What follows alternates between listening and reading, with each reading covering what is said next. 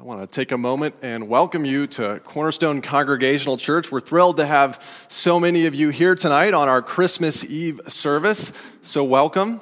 My name is Jonathan. I'm the pastor, and it's my pleasure to serve and to shepherd this church every single week. And if you're someone who is looking for a church or are in the area and you're looking around, we invite you to come and to make Cornerstone Congregational Church your home.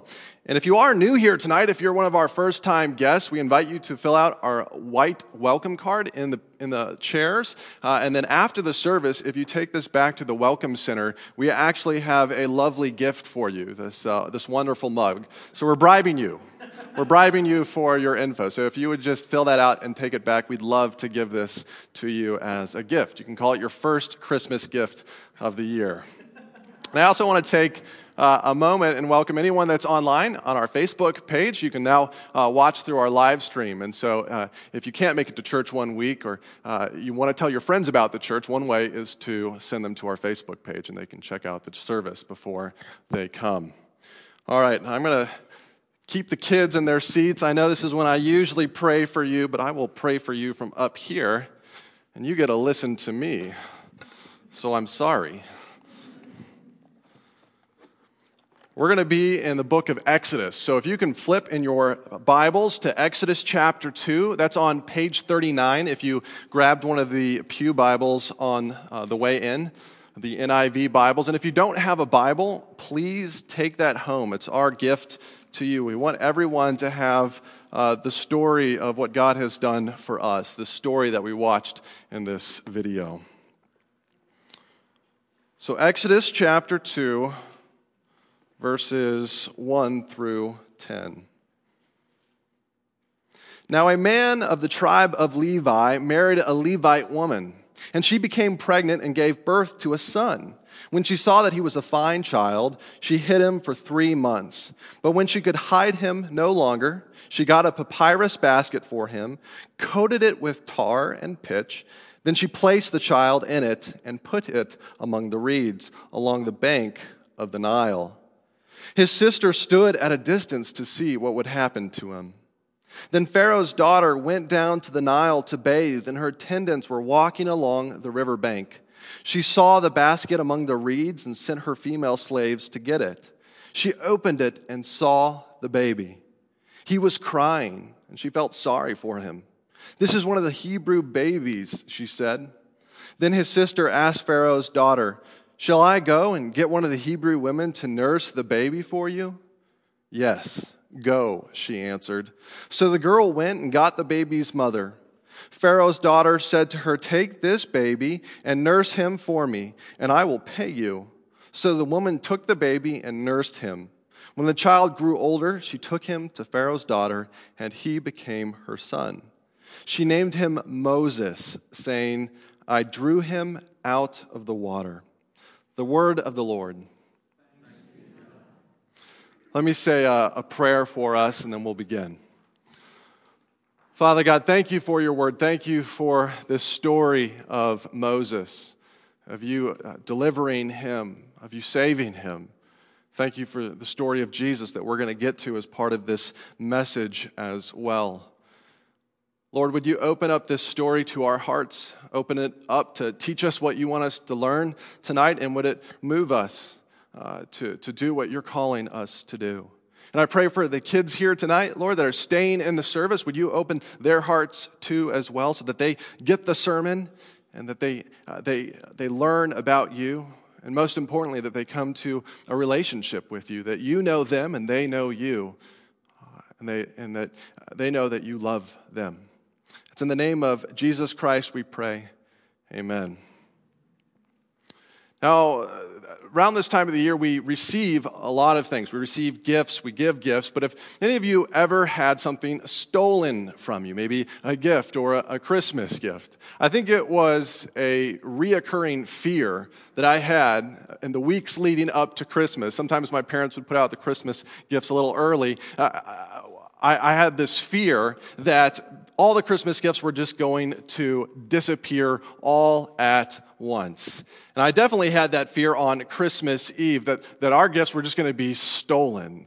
And that was pretty scary for me. Whenever you heard about that on the news, I was convinced our house is next. All of our gifts are going to be gone in the morning. Now, it never happened, thank God. But I did just hear of a story out of St. George, Utah, about 3 teenagers who tried to steal a laser light show. So you've seen those laser light shows shining on the houses. They tried to steal a laser light show from a homeowner's front yard. But unfortunately for them, he was home. I'm going to read a little clip for you from the St. George News.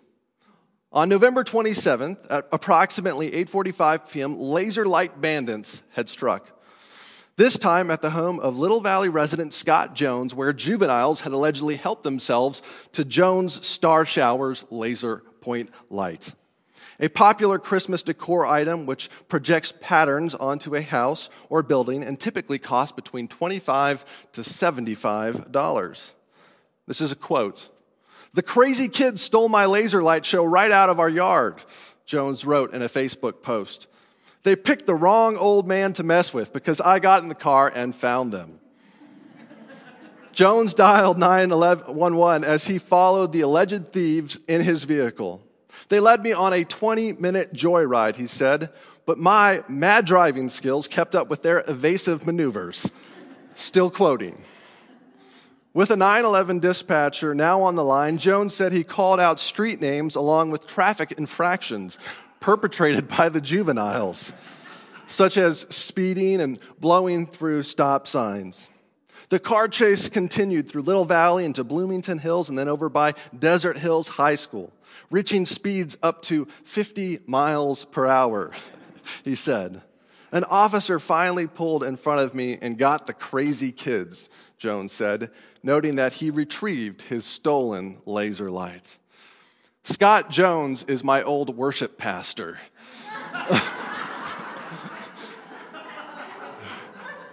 He's the guy that played the music and led the service in my church that I grew up in Estes Park. He is he's like the nicest, most loving guy. And if those 3 teenagers had just knocked on his door and asked if they could have his laser light show, I'm sure he would have just given them to him. But, can't steal from his yard. Now, Exodus is similar in a way. Exodus is the story of God retrieving what was stolen from him. God going after the people of Israel. See, the nation of Israel, the people of God, they are stolen by Pharaoh. Pharaoh tries to enslave them. Now, at the end of Genesis, at the beginning of Exodus, we learn that the people of Israel came and they lived in Egypt for 400 years. And during that time, Pharaoh put them to work. He enslaved them. It says he made their lives bitter. He made them make bricks and cities. He made them suffer under hard labor. See, he is trying to steal God's people for his own purposes, but God won't have it. See, God is going to raise up a leader. God is going to raise up a rescuer, a deliverer to lead the people of Israel out of Egypt. He's going to deliver them. And this is a man, and we're reading the story of his birth, but it's a man named Moses. And Pharaoh, in this plan, as he tries to hold on to God's people, as he tries to hold on to the Israelites, he does some pretty awful things. He tells the Hebrew midwives to kill all the newborn boys. And then he commands that the newborn boys would be thrown into the Nile River. He did this because if you want to raise an army, well, who do you raise the army with? The young men. And so the best way to keep these people enslaved is to get rid of the men. But the good news is that God has a rescue plan. He has a way to get his people back. See, God is going to use a man named Moses, but first, God has to rescue Moses from Pharaoh. And this is really what our passage is about today. Now, last week, we kicked off this new sermon series in the book of Exodus, and I'll summarize it real quickly for those that weren't here last week. But one of the points that we learned is that God uses the faith of 2 ordinary women, ordinary Hebrew midwives, to defeat Pharaoh. and ultimately to defeat the enemy of God. And this week, our story starts with similar faith, the faith of another woman, Moses' mother. Now, her name is Jochebed. And God uses the faith of Moses' mother to rescue Moses. So she has this baby, and she has to hide him for 3 months. But before long, it becomes too hard to hide him. Now, I have not been a dad yet, but I assume that there comes a time when those lungs get really strong, and those lungs get really good, and the crying just starts to get really loud. So there came a point as a young mother here that she had to hide her baby in another way, couldn't just have him in her home. And so she puts together a basket. She weaves a basket out of papyrus, which is kind of like paper, thick paper. She weaves it out of a basket and then covers this basket with oil and pitch and tar to protect the baby, to make it float. Now, there's an interesting connection between this story and another story in the Bible. See, the word for basket here is the word ark. It's the word ark. And there's only one other time in the Old Testament that this word is used. Can you guess what it is? It's the story of Noah and his ark. Now, Noah's ark is the story of God rescuing a man, right? God rescuing a family. Now, Noah, the video described it really well, but all people have become really evil. They've been disobeying God, and so God decides to wipe all people off the face of the earth by sending a flood. But he chooses to rescue some people, Noah's family. And so what does Noah build? Noah builds an ark, which is like a giant boat that you can get through the flood in. And Noah brings his family onto this ark, and he brings the animals onto the ark. And Noah and his family and those animals are spared all entirely by God's grace, by God's compassion on them. And we can imagine now that as Moses' mother, Jochebed, as she is weaving this basket together, that she is remembering the story of Noah and the ark, that she is praying, God, will you deliver my child? Will you deliver my baby, not from this big flood, but from this river, from the Nile, this river that's supposed to bring death? God, I believe that you can rescue my child even in this moment, just like you rescued Noah and his family.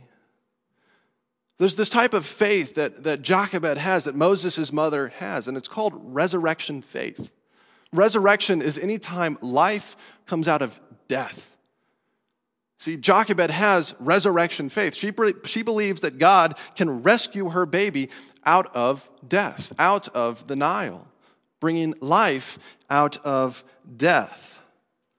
See, Moses' mother places him in the very river that is supposed to kill him, in the Nile.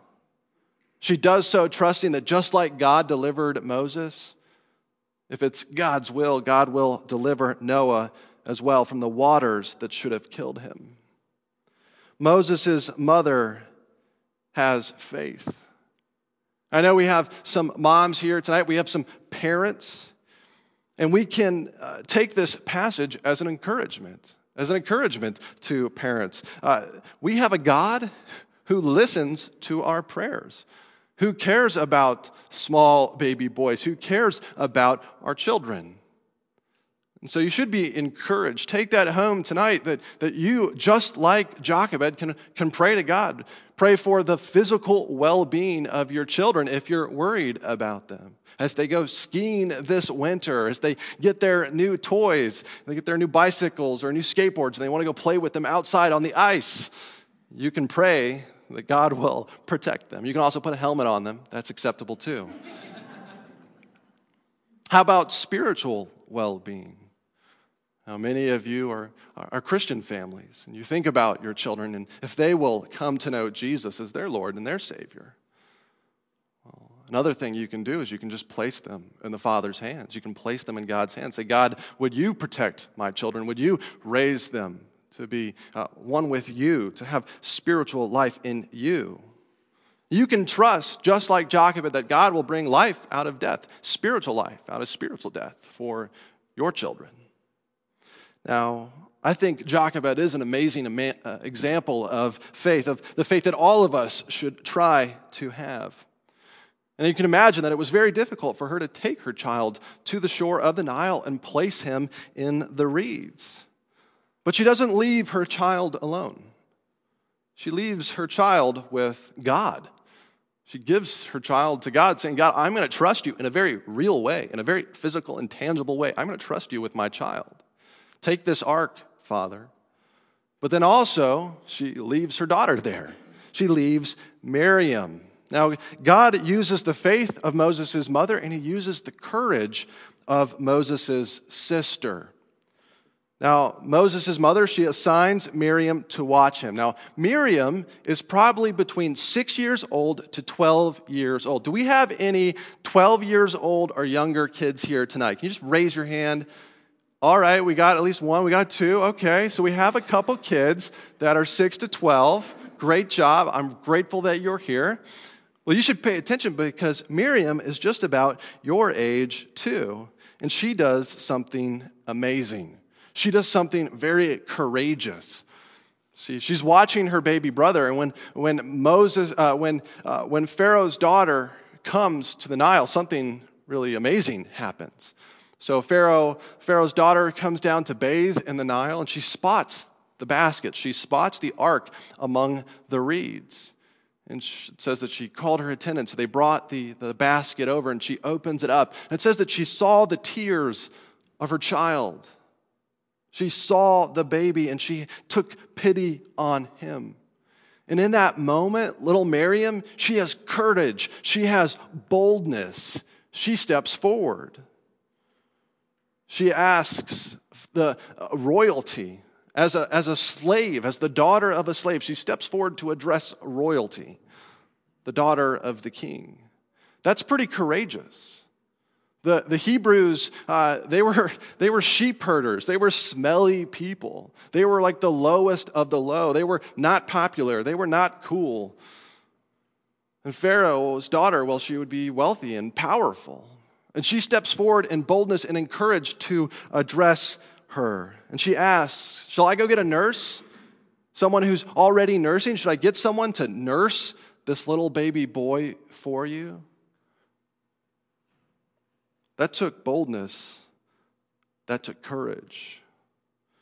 And I think there's even more boldness and courage that we don't see plainly, but we can read it, that we can see it as we look at the text. I don't think Pharaoh's daughter was dumb. I think she probably would have suspected, someone is watching this child, a little girl. Perhaps this little girl is related to this little boy. Perhaps she knows who the mother is. When Miriam steps forward, she says the word nursing twice. She's offering someone who is already nursing. So clearly she knows someone who could be this child's mother. And that took a lot of courage, because what could have Pharaoh's daughter asked? When she saw that this was a Hebrew baby, she could have said, who are you? Why are you here? Why are you watching this baby? You're disobeying my father. You're disobeying the king. You, Miriam, your mother, your father, they all deserve to be thrown into the Nile too. They all deserve to die. See, that's the type of courage Miriam had when she stepped forward. She also had this resurrection hope, this resurrection faith that God could produce life out of death for her family, for her baby brother. It's a true example of courage and of faith that Miriam has. See, we can act with courage no matter how old we are. Doesn't matter if we're 6, 12, 24, 52. We can have courage. Another kid who acted with courage is 13-year-old Jeremy. Recently, Jeremy was on his bus, and the bus driver slumped forward, passed out while he was driving the bus. And Jeremy jumped up, he ran to the front, and he steered the bus to the side of the road, and he yanked out the keys so that the bus would stop, because he couldn't stop it. And then other kids on the bus, they called 911, and then Jeremy's friend Johnny did CPR on the bus driver to save the bus driver. These are all examples of courage. So you don't have to be an adult to have courage. You can be a child who has courage for your friends. If you see bullying at school, if you see other kids getting picked on, it takes courage to go over and say, I'll be your friend. You can do that too. And you can do it as an example because you love God and you know God loves you, and so you can have courage for others. You can stand up. Have you ever read a book or watched a movie that like a kid's movie, maybe an animated movie, where the kids defeat the bad guys? Now, there's all sorts of movies like this, but the one that popped into my mind is The Incredibles. I really like The Incredibles. And in The Incredibles, there's a 10-year-old, his name is Dash, and there's a roughly 15-year-old girl, and her name is Violet, and they defeat the evil robot Omnidroid, excuse me. God used Miriam to defeat someone much worse, and she was probably even younger than Dash and Violet. God used Miriam as just a child, as a kid, to do great things, and God can use you. She defeated the plans of Pharaoh, of an evil king. See, but Pharaoh wasn't the real bad guy in this story. The real bad guy is a greater bad guy, an even worse bad guy that we can't see in this world. But really, God uses Miriam to defeat him too. See, we don't have a Pharaoh out to get us. We're going to hear about another bad guy later in this story, but we do have a great spiritual enemy, and he is a real enemy. Now, we read it, we watched in the movie, we watched the beginning where everything was good, everything was pure. It was the scene of them in the garden. What you didn't see was the serpent. There was a snake that came into the garden. And this snake has gone by other names in the Bible: Lucifer, Satan. And he's the enemy of God. He's the accuser. And what he does is he comes into the garden, he tempts Adam and Eve to sin, and they sin, they disobey God. Sin is anytime we disobey God, it's anytime we miss the mark. Anytime we warp God's truths, anytime we take something good and pure and holy and just smudge it up a little bit with our plans instead of God's plans.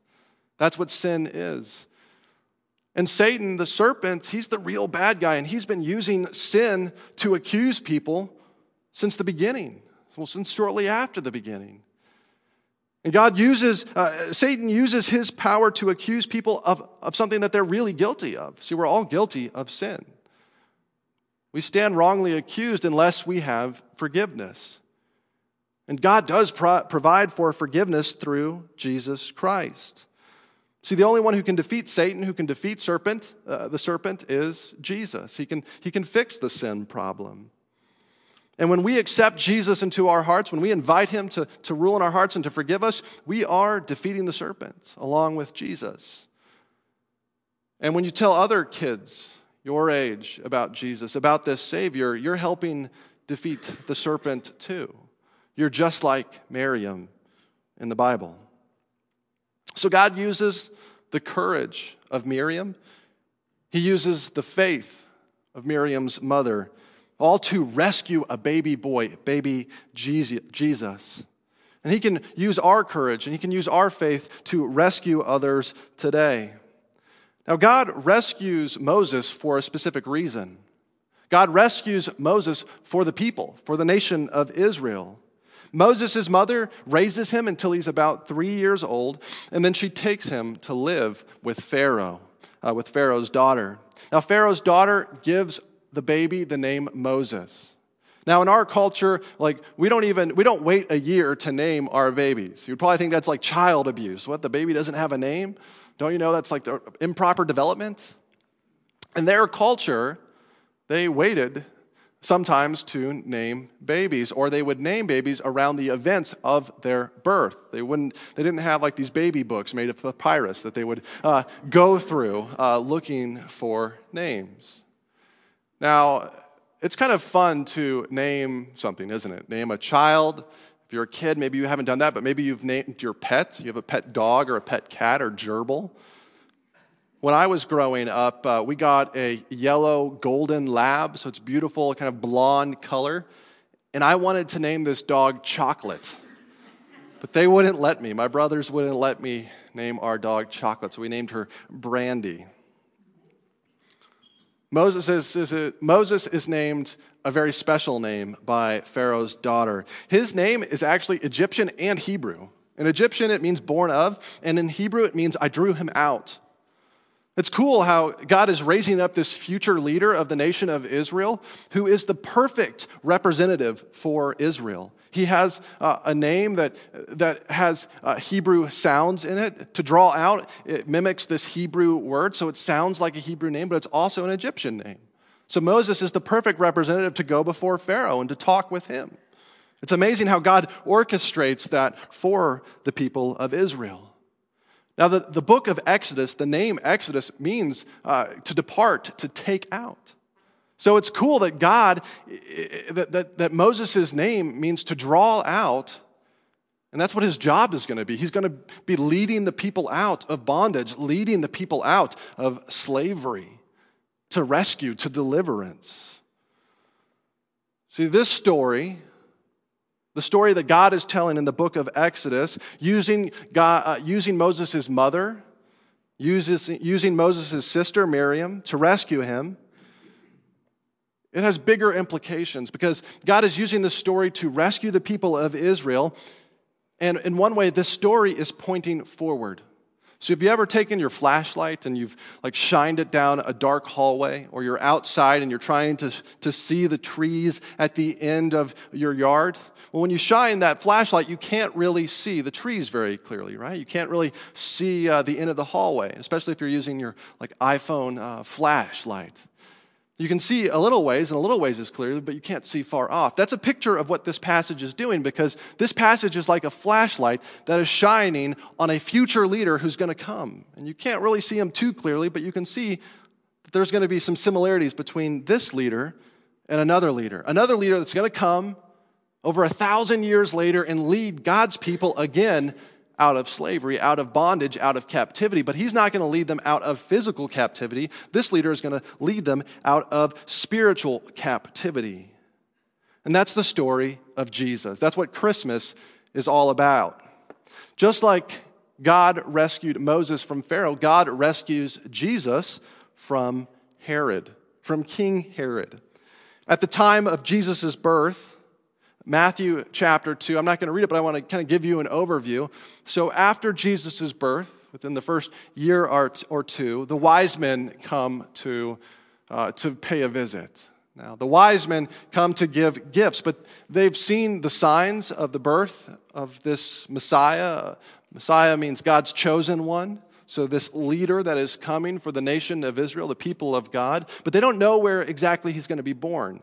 So they go to the biggest city around where the king is, because they figure, well, the king must know. They go and they see King Herod, and they ask, where's the one who is to be born king of the Jews? Now, Herod is a little bit like Pharaoh. Herod is an evil guy. He's a bad guy. And he doesn't like that they're asking for another king because, well, one of his titles is the King of the Jews. And so he devises a plan. He comes up with this scheme because he wants this baby boy to be taken care of because he wants to be in power as long as possible. He tells the Magi to go to find this baby. He's in Bethlehem according to the prophets, and then report to me about him so that I can go and I can worship him as well. But really, he just wants to kill the baby boy. The Magi, they go and they find the baby in Bethlehem and they worship him and they give him the gifts. But they go home by a different route. An angel warns them, don't go back to Herod.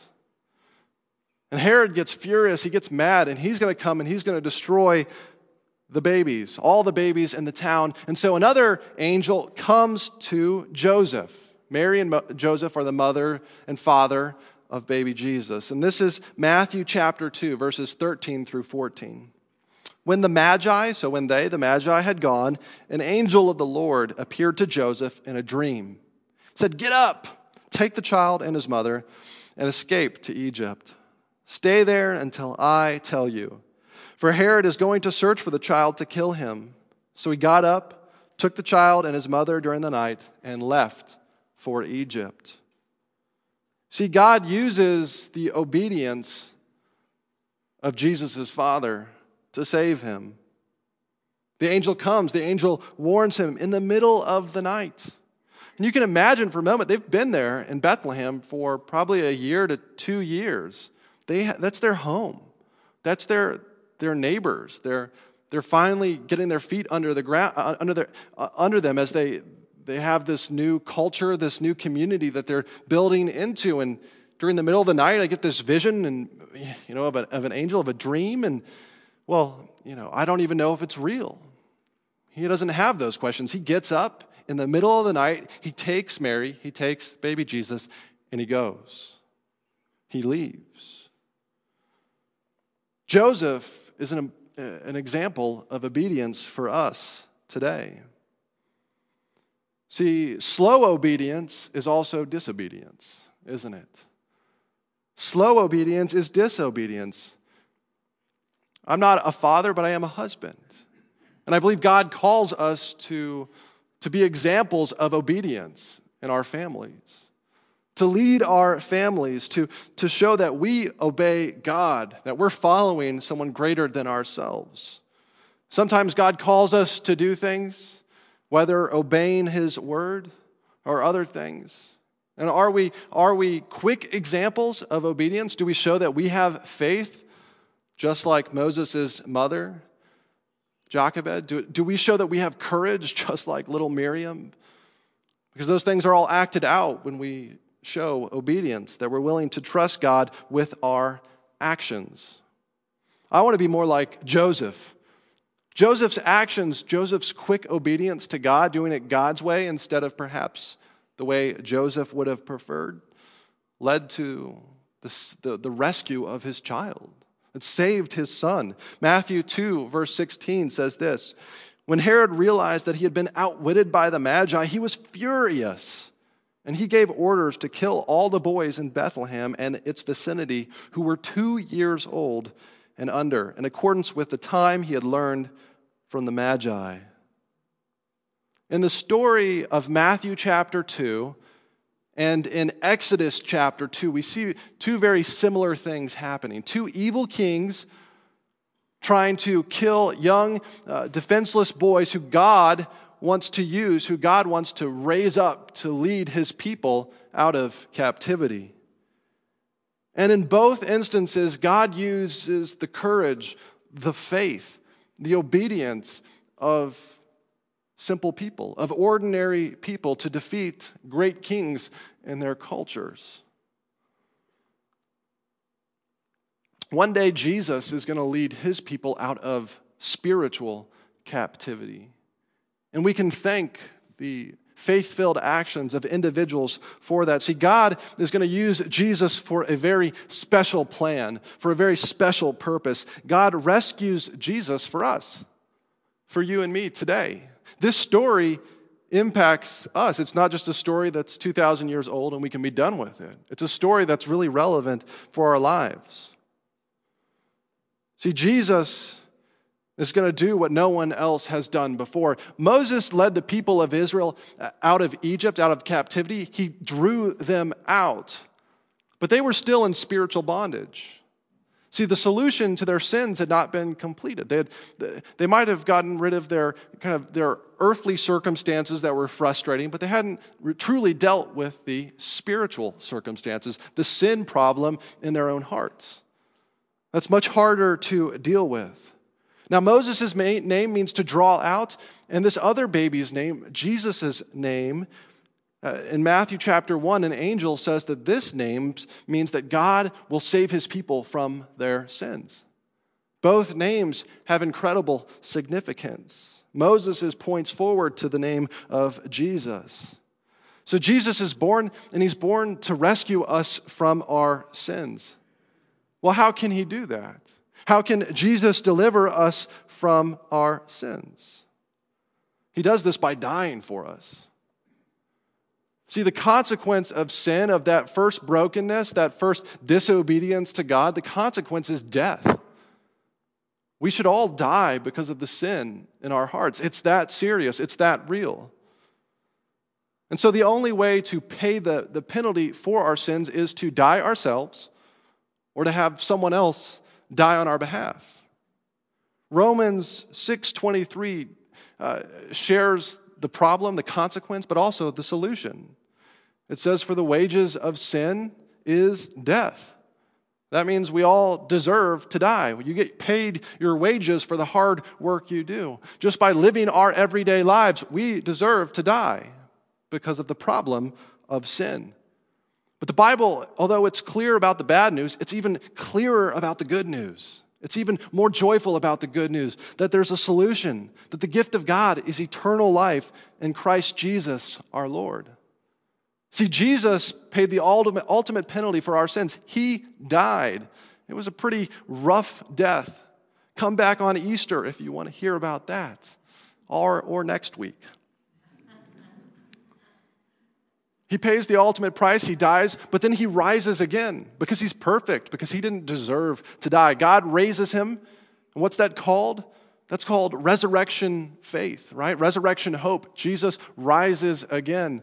And if we put our faith in Jesus, if we have the courage, if we have the belief to put our faith in him, in that resurrection hope, God promises us that one day we'll rise again too. After we die, one day, Jesus will return. That's what Advent's all about. One day, Jesus will return, and we'll be risen. We'll be resurrected. This is incredibly good news. And all we have to do is repent. Say, "God, I'm sorry for my sins. I'm sorry for the way I've blown it. I repent, and I put my faith in you, just like Jochebed. I believe that you can rescue me, that your hands are an ark, and that you want to carry me safely into eternal life." And the good news is, yes, you can steal a laser light show. You can steal Christmas presents from another house.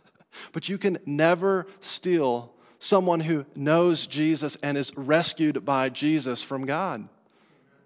That's the good news of the gospel, of Christianity. John chapter 10, verses 28 through 29 say this. It says, "I give them eternal life, and they shall never perish. No one will snatch them out of my hand. My Father who has given them to me is greater than all. No one can snatch them out of my Father's hand." See, God is the greatest one of all. And if we belong to him, we're safe, we're secure. We don't have to be worried about that serpent, about that Satan, about that sin, because we're forgiven and God owns us, we're his.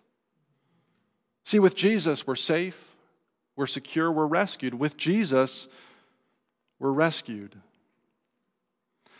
The story of Moses points forward to another story, to the story of Jesus Christ. God delivers Moses and the people of Israel because one day, through those people, the Israelites, another rescuer, another deliverer is going to come, and that's Jesus Christ. And any who puts their faith in him is also rescued, also experiences that rescue. See, the amazing thing is that God had to save these individuals, Moses and Jesus, so that he could save a whole host of people. So that everyone in this room could come to know the rescue of God. I want to end on a story telling you about a man named John Howland. John Howland. He was born in 1599, right about then.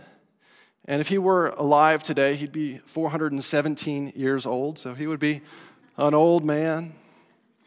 But he's moderately famous, not really that famous, but he's famous because he came on the Mayflower to America. And on the voyage over, it was rough. The Mayflower was a very tight, cramped vessel. And everyone except for the crew was supposed to stay below board. But of course, below board, people were getting sick. They're getting nauseous. They're coming down with all sorts of infirmities. So it smelled bad. It probably the water tasted bad or whatever they had to drink. And so one day he goes up on the deck to get some fresh air. And he is immediately swept overboard. And as he's being swept overboard, he grabs out and he grabs it's called a topsail halyards, and I don't really know what that is, but it's a rope to a higher sail, all right? So it's a rope to a sail. And he held on to this for dear life. I want to show you a picture, a painting that a maritime artist did of this scene, of the Mayflower. This painting is called Howland Overboard. And in the artist's imagination, you can just see Howland just stretching, just holding on for dear life as the waves crash down. He's saved by the crew. They throw out a hook and they pull him on board, and he's saved, and he makes it successfully to America. And it's through him that we have over 1 million descendants living in the United States today. See, John Howland's descendants include people like President Franklin Roosevelt, President George H. Bush and George W. Bush, Alec and Stephen Baldwin, Humphrey Bogart, Henry Wadsworth Longfellow, and Ralph Waldo Emerson. They are all descendants of this man that almost perished on the voyage over here. Our lives would be much different if he had died. The story of Exodus chapter 2 is the story of God going down and hooking Moses out of the Nile. God delivering Moses, saving him from Pharaoh's evil plans so that a whole host of people could be rescued, so that all the Israelites could have life. They could escape captivity. 1,000 years later, God reached down and rescued not just any baby boy this time, but his own son, Jesus Christ. And he brought him out of the murderous clutches of King Herod. Both of those times, God used courage and faith and obedience of individuals. I want to challenge you. Are you willing to be rescued? Are you willing to be delivered? Anyone who puts their faith in Jesus is rescued. You don't have to perish in the waves of your sin. God rescued Jesus for us, for me, for you, if you put your faith in him. With Jesus, we're safe, we're rescued, we're free, we're delivered. With Jesus, we're rescued. Let's pray. Father God, thank you for this message. Thank you for how the story of Moses tells us about the birth of Jesus Christ. I pray that if there are people here or on the live stream that don't know Jesus as their Lord and Savior, who have not been rescued from their sins, that you would rescue them tonight, that they would receive the greatest Christmas gift ever given, your Son, Jesus Christ. It's in his name we pray. Amen.